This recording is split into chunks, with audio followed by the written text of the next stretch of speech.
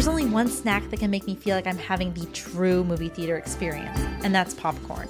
When my mom and I hang in for a girls' night, we have to get our fix, and that's where Kelly's Killer Popcorn comes in. They're a small batch gourmet popcorn company, and believe me, one bite and you'll be hooked. Made in Austin, Texas, this family-owned business has tons of flavors.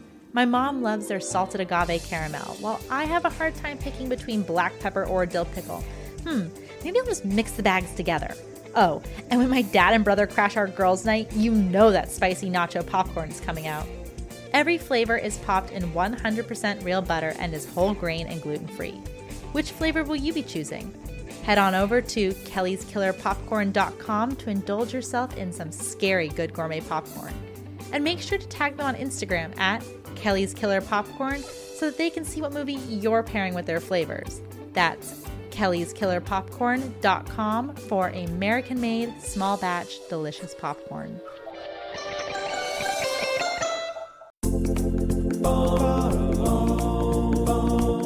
I might be vegetarian, but that doesn't mean I can't enjoy a good spice rub. My favorite place to get them is Smoked Bros, a veteran-owned and operated business that sells premium handcrafted dry rubs, spice blends, and seasonings. Psst, guys, you can even put it on your popcorn.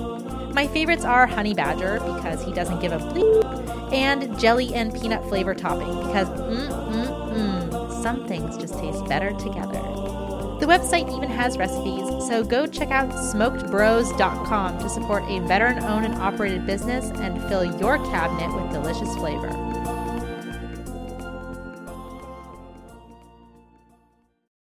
On the last episode of the Video Archives podcast, Quentin and Roger had the sun in their eyes in Sonny and Jed. You have a magnificent Morricone score. Sonny! Which is another, it's like a spirit. Exacted revenge, Italian style, in Mr. Scarface. This slaughterhouse location, you can't point the camera without getting a groovy shot. And put rubber to the road in American Nitro. Ascot and Gardena, where the 405 and the San Diego Freeway meet. Ascot and Gardena, be there! And now we bring you the after show. Your backstage pass to exclusive content, answers to your burning questions, and even more film discussion. I'm your mob loan collector, Gala Avery. Wow, last episode was a good one. We had so much fun recording it. We could have talked for hours and hours and hours and hours about the movies, and, well, we did. I've got tons of content from our discussion, which is only available to you, my loyal after-show listeners. During the main episode, we learned all about the relationship between Corbucci and Leone. Quentin and Roger make even more connections between the two directors' films. I think the closest thing to epics on the line of what Leone did is his Mexican Revolution trilogy, which is The Mercenary, a.k.a. The Professional Gun, Compañeros, and What Am I Doing in the Middle of a Revolution, which is his is his trilogy. And if you've ever seen Leone's Duck-You-Sucker, that is Leone literally doing a Sergio Corbucci Mexican Revolution Western. And that's my favorite Leone film. Yeah. Like weirdly. Yeah. Weirdly. I mean, it's him consciously throwing his hat to do a Corbucci style film, even breaking it down between the white European and the dirty bandito who becomes, against his will, a revolutionary hero. Yeah. He just wants to steal money. Yeah. And it is one of the great character arcs. Yeah. And it is Corbucci. It's completely Corbucci. I mean, it could be the fourth film, and it could be the end of the quartet. Yeah. All right, if Corbucci had done it. We all loved Sonny and Jed, but there was one scene that I completely disagree with Quentin and Roger on. And we haven't even talked about their love scene together, which, especially after everything we watched, was so fucking sexy. You don't mean the one where they're licking each other's nostrils, right? Oh, no. The one where she kind of bites his nose. Okay, the biting of the nose was fine, but there was like a moment where she's like in his nostril. And it's not about that so much. That moment where one moment where she kind of bites his nose a little. No, and then he does the same thing. No, it's nuzzling. It's like animals nuzzling. Yeah. Yeah. Well, it's cute. All right. Yeah. And you just haven't. You're not expecting to see cuteness there when they're doing their little Eskimo kisses. Yeah. You know, you're not expecting to see cuteness there. And then... And intimacy. And then it's extremely intimate. Yeah. All right? It's playful intimacy. And it's playfulness. And it's just what we're not used to in a Corbucci movie, and we're not used to with these characters. And the fact that they find it, all right, is it feels real. It feels like there's a relationship with Susan George and Thomas Millian. Well, not only that's another thing being said. Those actors had to be had an intense level of comfort with each other to be able to pull off that scene. That's not for sure, but it seems like it. It sure feels that way. I mean, if it's all just acting, then... and you're talking about Susan George hopping from Dustin Hoffman to Thomas Millian, two very incredibly difficult actors. And when I say difficult actors, I don't mean they're difficult because they're a problem. I mean they're complex personalities. There are complex personalities that put their performance and the integrity of their performance above everything else. Yes. Yeah. You know, and then... Yeah, Hoffman's well known for his... And Millian is just as bad in that regards, all right? Or just as good. Or just as good. Just as good in that regards. And just as committed. And it looks... Just as committed. And it looks like both Hoffman and Millian just adored Susan George because she could hang with them full on. Yeah. There is one thing that we can all agree on. Susan George is amazing from jumping from Sonny and Jed to Straw Dogs. She definitely holds her own against any leading man. As Quentin's reading of the back of the box showed us, Thomas Millian honestly got the short end of the stick when it came to the credits. Roger and Quentin talked a little bit about him as an actor and what made him perfect for this role. And they have that counterculture... they definitely have a counterculture aspect. Well, Thomas Millian, he became a huge star of spaghetti westerns because again, you're talking about a country that half of their political thought process was Marxism. Yeah. And so he represented the third world hero. Literally being Cuban. Yeah, he actually was being a Cuban actor. He specialized in playing Mexican peons that rose above their station and became revolutionaries. But there was a quality about him that he also suggested Che Guevara in his dress and his look, but it also suggested Charles Manson to some degree. And then at a certain point towards the latter part of the film, he even has a Salvatore Giuliano aspect about him, which mixes in with the Che Guevara aspect of it. I had no idea that Thomas Millian was Cuban and the implications that this has in the greater historical context of this movie. This insight gives me a new appreciation for him as an actor and Jed as a character. So, thanks, guys. It's no secret that my favorite kind of Western is a classic American Western. Bud Buttiker is my guy. But Sonny and Jed taught me to open my heart to the spaghetti Western. Quentin, Roger, and I couldn't help but talk about the world building and comedy that Corbucci puts into his spaghetti Westerns. And speaking of the madam, because eventually... they're fighting and Jed pulls her off of Sonny and he pulls her wig off. 100% she has syphilis. We just have to get this out there. Her being bald is her having syphilis. Oh, in a Corbucci world, for sure. She 100% has syphilis. But Jed has syphilis also, so it's no big deal. Jed has syphilis probably because he's been at that whorehouse. Exactly. Everyone in that town has syphilis. And she has that great moment when Laura Betty's bouncing on her knee and she's like, fuck you. Which is just, you don't expect to hear in a Western. No, you don't. And you know what, actually... That's not one of the interesting things because back when we watched Cry for Me, Billy, we talked about the 70s Western. Yeah. It's a different experience completely than a 50s and 60s Western. And then on top of it being a spaghetti Western, which I love the fact that Jed is eating spaghetti in a spaghetti Western. Yeah, no, I like that too. It's one of my... Not just eating it, literally one of the most disgusting things in a movie full of disgusting images. And he licks the plate. He licks the plate. It was so gross. He's shoveling in his mouth and twirling it and then just licking the plate and just... But yeah, eating a spaghetti in a spaghetti Western, you gotta love it. I never thought that I would see spaghetti eaten during a spaghetti Western. Thanks, Corbucci, for answering my prayers. None of us can get Sonny and Jed's theme song out of our head. Listen as we break into song and the great idea that came along with it. I love Corbucci. Sonny. Also, I love the fact that the song in it is only Sonny. It has nothing to do with Jed. Yeah. Yeah, it's not the ballad of Sonny and Jed. Yeah. It's just Sonny. Gonna have the Video Archives album before we know it. Yeah, exactly. You know what? Actually, not a bad idea. Not a bad idea. All our favorite theme songs. Just for each cycle, just put out a disc of favorite songs from the movies we did. We could set up a company called QTEL. Yeah, QTEL. Oh, that would be funny. I'm an idea man. 32. Explosive hits. Is that something you guys would want? Be sure to let me know. One of our favorite directors of the podcast is Ken Russell. Listen in as Roger and Quentin make a connection between Sonny and Jed and Russell's work. The audience is asleep, and so guys like Antonin Artaud and Sergio Corbucci and Ken Russell And Buñuel and like frankly all the directors that I've grown up loving, I've noticed. Portakova, yeah. These are the guys who they go out there and they say no. The audience is asleep, and we're gonna like show you things that's gonna upset you, but in upsetting you, we wake you. Yeah. We open your eyes, and he that's a wonderful defense for Corbucci. One of the things that Ken Russell does is he takes history and then he looks at it both viciously and truthfully.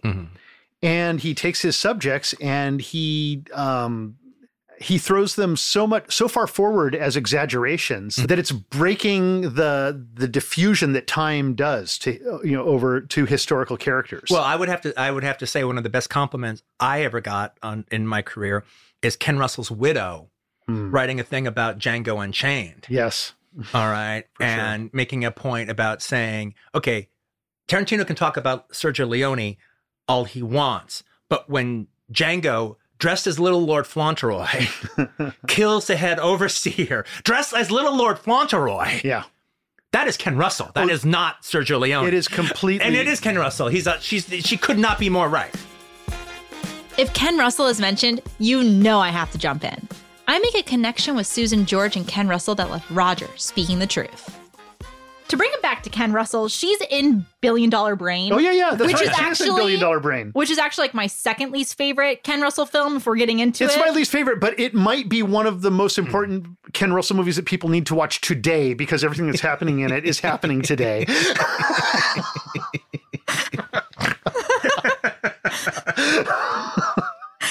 And I was talking about hyperbole where what I was saying. There's no hyperbole at all there. That's a very straight statement. I'm not saying it's not. It's just funny.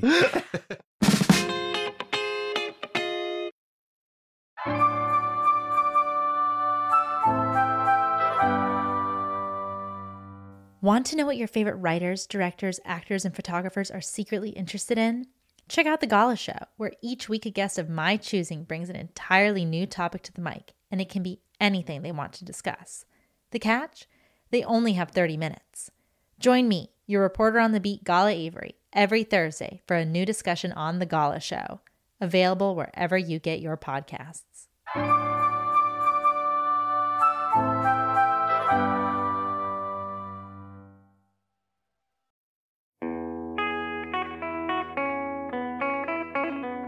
Before we move on to Mr. Scarface, Quentin has a piece of trivia that he wants to share with all of us. Try to figure it out before he reveals the answer to Roger and I. Okay, Roger, I have a question for you. This is a rhetorical question. I don't expect you to have the answer. I'll still try. Yeah, you try. What do Sergio Corbucci and Peter Hyams have in common? Not cinematography. Are their sons both directors? I know that John Hyams is Peter Hyams' son. Yeah. Well, that's a great guess, by the way. Okay, but that's not right. Because very frequently Italian directors, their sons are... Well, the deal, okay, Corbucci doesn't have sons that are in the industry, but his brother was one of the biggest comedy directors in the history of Italy, Bruno Corbucci. Oh, okay, yeah. So close, but no cigar. Very close. So, no, the connection between Peter Hyams and Corbucci is both of them are the only two to have directed sequels to movies directed by Kubrick. Okay, so Peter Hyams, that's 2010. 2001. And Corbucci. What Paths of Glory 2? No. What happens next? Even though I was just Kirk Douglas in another trial. Yeah. No, that would be Breaker Moran. Yeah. Paths of Glory 2. One of Corbucci's, just I think his last peplum before he stopped doing the peplum is he did a Steve Reeves movie called The Slave. And The Slave also is known as Son of Spartacus. Son of Spartacus. Spartacus, of course. And it literally is a sequel to Spartacus, where he is Spartacus' son. He does not know he's Spartacus' son. He thinks he's a Roman centurion. So he thinks he's just a Roman centurion. Then he realizes that I think he becomes a slave. And then he is to take on his dad's job of leading the slaves in revolt. One of the it's a very fun peplum. And like I said, I'm not the biggest fan of peplums, but I really enjoy Corbucci's. Another really good one of Corbucci's that is really, really terrific, even though he was simply the second unit director on it. But again, he did so much work on it that he received co-director credit, is actually probably my very favorite peplum of all, because it's the most like a horror film, is Goliath and the Vampires. Well, that sounds amazing. Goliath and the Vampires is fantastic. It's so easily my favorite peplum because it is. It's a sword and sandals movie with vampires. Yeah, It's that sounds like it was made similar for to Mario Bava's Hercules in the Haunted World, except it's better than Hercules in the Haunted World. Really? Yeah. No, it is so much fun. Now, it's not really, like I said, Corbucci was just the second unit director on it, but it's just so much fun. But The Slave is really, really good. But not only is The Slave really, really good, I think at the end of the day, Duel of Titans is a little better, but it's pretty eye-popping because they shot the movie in Egypt. Oh, wow. And so they stage huge scenes in front of the real pyramids. Oh my God. And they stage scenes in front of the Sphinx, and it has a tremendous amount of impact. Wow. I'd like to see that. Yeah, that's cool. Let's watch that. Okay, cool. Let's watch that tonight. No, I want to watch Navajo Joe tonight. Navajo Joe it is. Corbucci. We did end up watching Navajo Joe that night, and it was awesome. So if you haven't seen it, put it at the top of your watch list. Please do it for me. To get us in the mood for Mr. Scarface, Roger has a childhood memory of living in Aracaju, Brazil. Consider, Rio de Janeiro. And you said they had rats the size of dogs, right? Oh, yeah. Oh, yeah. I mean, in Aracaju, I can remember very clearly these rats that were as big as cats, small dogs, small cats, like a big. No, you told me a story about you threw a cinder block, all right, at one of them, and it just like looked at you and hissed. It bounced off of it. It was like, because I was young, and this thing, and it was like hissing and like this, and it was kind of in a rubble pile, like Aracaju is on the beach, and so I was walking home along the beach at night after being at a restaurant, and I was a kid. I was in just before high school, and suddenly this rat and it was freaking big, and they're aggressive rats there, and so I picked up the cinder brick and. Well, was it trying to attack you or just giving you a dirty look? Well, it was probably as I reflect on it, it was probably like defending itself or even its young. So I picked up a cinder brick and I was like, and I threw a cinder brick at it, and it just bounced off of it. It made it more angry, and so I just ran like ran like hell. Oh, there was all sorts of crazy things. I mean, there are cockroaches as big as this Snidely Whiplash glass that you poured my LaCroix into. Like cockroaches that big, and they fly, and so they come into the house. They're flying around. Like a bird is like got trapped in your house. It's a bird that's as big as a cockroach as big as a bird. Yeah, it's crazy, crazy stuff there. Well, I can cross Aracaju off of my list of places to visit. Flying cockroaches as big as the Snidely Whiplash glass is not my idea of fun. What better place to start our discussion on Mr. Scarface than by talking about the opening credits? Listen in as we discuss DeLeo's stylish opening and the beautiful women contained within. And I actually really liked the opening credits and the music. I did like the opening credits. How the intro flows and how he's kind of like looking at the girls and kind of like walking down the street. Oh, the Italian girls in this. No, Roger brought it up. With the long hair. No, Roger brought it up. He goes, my God, every woman on the street is some hot Italian chick in the shortest hot pants in the world or the shortest miniskirt in the world. Yeah. Every single fucking girl on the street. By the third one, I was like, oh, they're making a statement about Roman women. Yeah. But they're all beautiful. Yeah. Because especially that girl with the hair that just goes all the way down to her butt. Well, each of them was like a variation, like on a theme. Like there was, it was great. It was actually, it made Rome look like a really, frankly, it made it look like you don't have to go to Rio de Janeiro. Why are you going to Rio de Janeiro? No. Rome is full of beautiful women. Okay, normally DeLeo makes Rome look like a cesspool, all right, because it's just this violent meat market, all right. Where the crooks rule completely. All right, but the exception is Mr. Scarface, where actually Rome seems like a pretty fucking groovy place to tool around in your dune buggy. Yeah, and I actually really... Yeah, he's going to go to Rio. He's going to give up his dune buggy, his rad apartment, that's directed all cool, and streets literally brimming with hot girls that are smiling at him. Yeah, and kind of waving. And they're all giving him the eye. Like they all want to like go to his carnival apartment. Speaking of Carnival apartment, Quentin and Roger talked about the imagery plastered on the walls and how a good set can clue you in on a character's intentions. And so he's got this apartment that is just papered with carnival imagery. No, it's funny because when we first see the apartment, we just think it's like, wow, this guy likes black girls. Yeah, no, I think it's just the first glance, which I thought was a magnificent character choice that I might rip off sometime. That you go to some like random guy's apartment and it's just pictures of naked black girls everywhere. Everywhere. You know, and then I started noticing, well, actually there's Brasilia. Yeah, no, he starts, Roger starts, no, that's not just black, it's Brazil, it's carnival. Yeah. It's about carnival. That's his passion, is going to Brazil, and everything is a picture of carnival time. Yeah. It was hard to talk about Mr. Scarface without spoiling it completely. Quentin had a few questions for me and my thoughts about the movie. But let me ask you, Gally, now, without giving any sort of reveal per se, how did you like narratively when the film revealed itself in the third act? I mean, I liked it. You didn't like it as much as we did. I don't think I liked it as much as you guys did. I don't think it had as big of an impact on me when the twist or the surprise was revealed. How about the scene with the actor? That was good. Okay. Yeah. I love that scene. There are lots of really, like, the moment, like you guys talked about, like, it's also hard to talk about these moments, like, without, like, just revealing it. But also, like, the moment, like, where he cashes the check in the underground casino, like, I really like that, but you guys already talked about that. Yeah. Well, I mean, the funny thing is there's so many great, like, moments in this, in this movie that feel... Look, the film, we had so much fun watching the film. It's just his other movies are better than this. But the end of the day it was one of the best double features between the two movies that I think we've had since we watched it.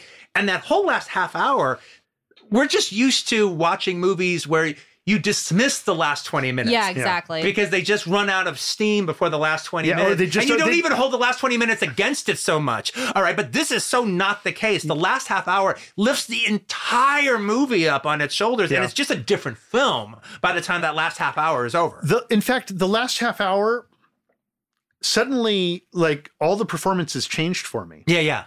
My perspective on Jack Palance changed. Mm-hmm. My perspective on the two guys changed. My perspective on their Vittorio. Yeah. Like, everything started, like, changing in the end. Mm-hmm. Like, in a good way.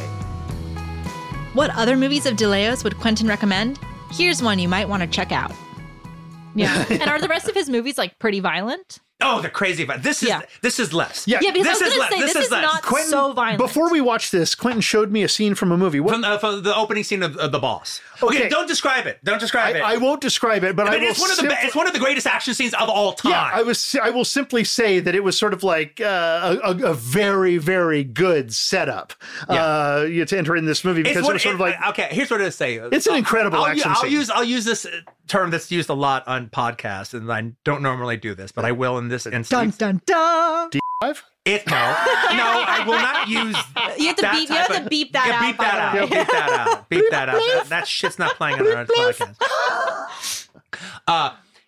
It's one of the great bonkers action scenes of cinema. Yeah. It's a bonkers action scene. But I mean, so completely, it's like, oh my God, is this even happening? Yeah. And so he showed me that and he's like, okay, now we're going to watch his movie with Jack Palance. It was great. After recording, we ended up watching DeLeo's 1972 The Italian Connection all together, which was amazing. However, I have to warn you, there are different versions of this movie out there. Quentin had a crazy European bootleg VHS, which had the greatest version possible of the movie, of course, but I haven't been able to find it anywhere online. In this version, they've cut about 5 minutes from the beginning.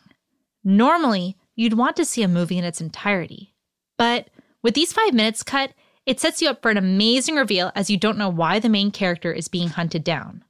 When you see it with this scene, which is what's widely available, the movie doesn't pack as much of a punch. That being said, it's still worth checking out.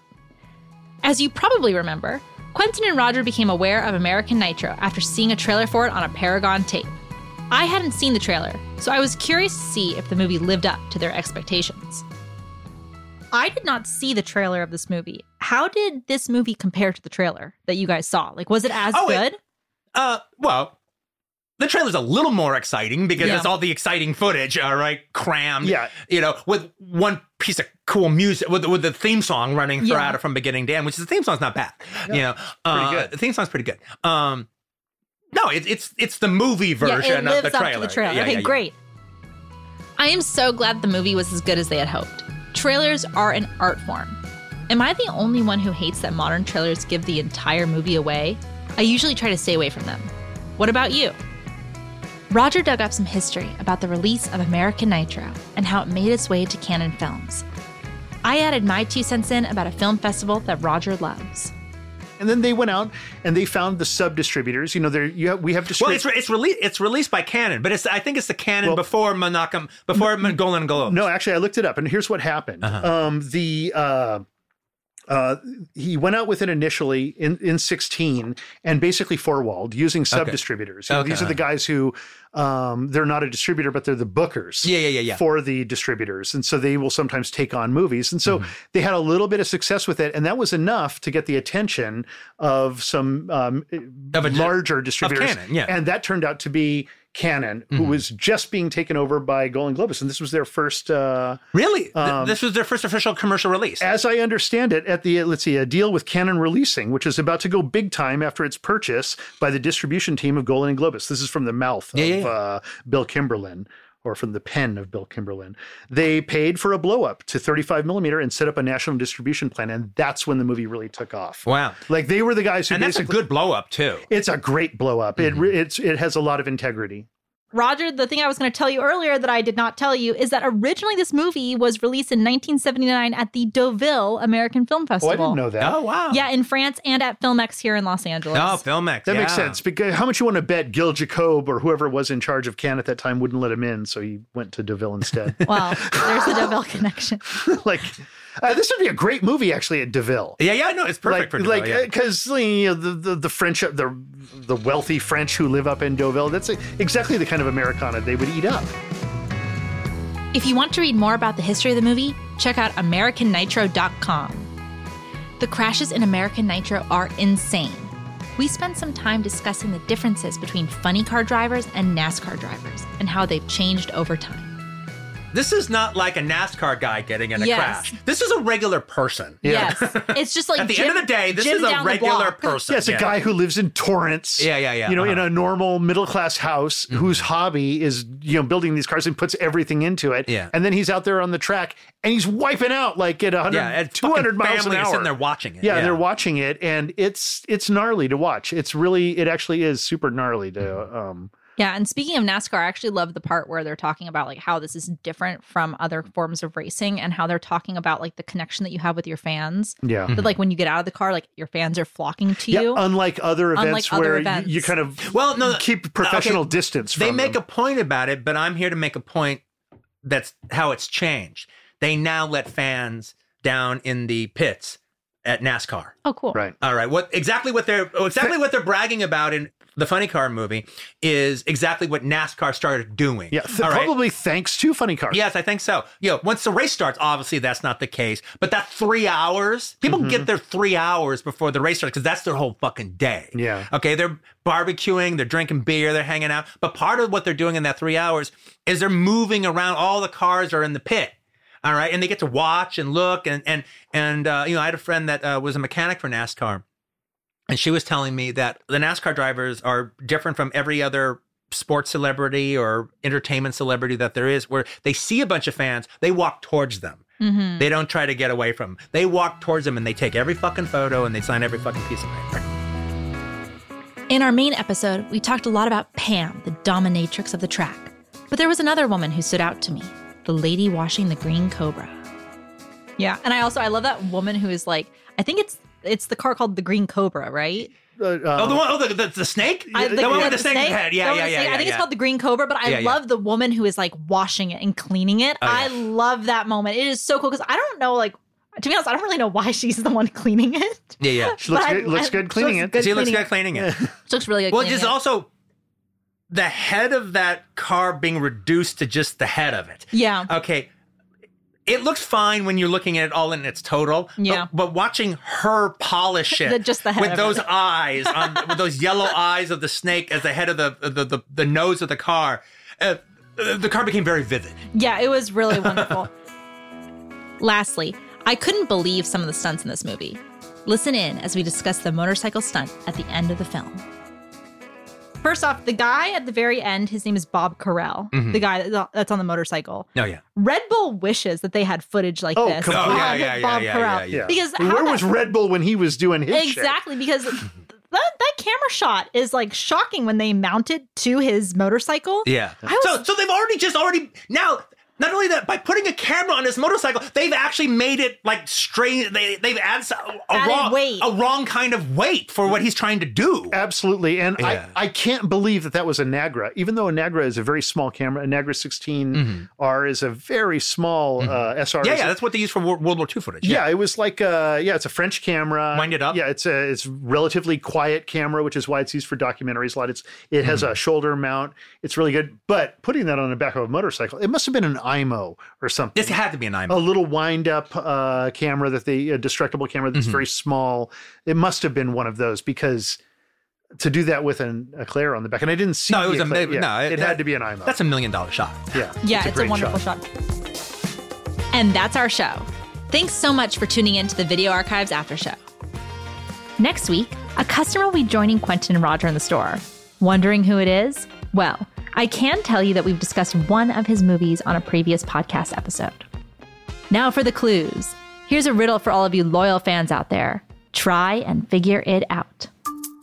The first film is from the same director that won Gala's top vote for 2022 Discovery of the Year on the Pure Cinema Podcast Discoveries episode. The second movie is the fourth entry in New World Pictures' oldest film franchise. And the third is a film that has an 8-word title and was made by a filmmaking duo with rhyming names, one of which was the first director to make a film in the country of Suriname. I'm your girl of the track, Gala Avery. See you next time on the Video Archives After Show.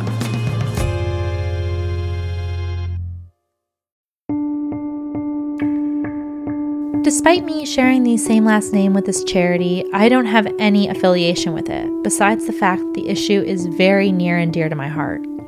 Did you know that in the United States, 2.7 million children currently have a parent in prison, and it's estimated that 10 million children have experienced parental incarceration at some point in their lives?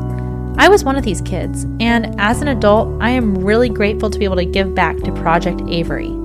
Their mission is to build leadership from within by supporting community through programs such as mentoring and outdoor education, and also to remove the stigma surrounding having a parent that's incarcerated. You don't have to feel alone. If you know a kid who could use these resources or would like to donate money or time to the charity, please go to Project Avery, that's AVARY.org, to check out what this amazing charity is all about. Again, that's projectavery.org. Thank you guys from the bottom of my heart.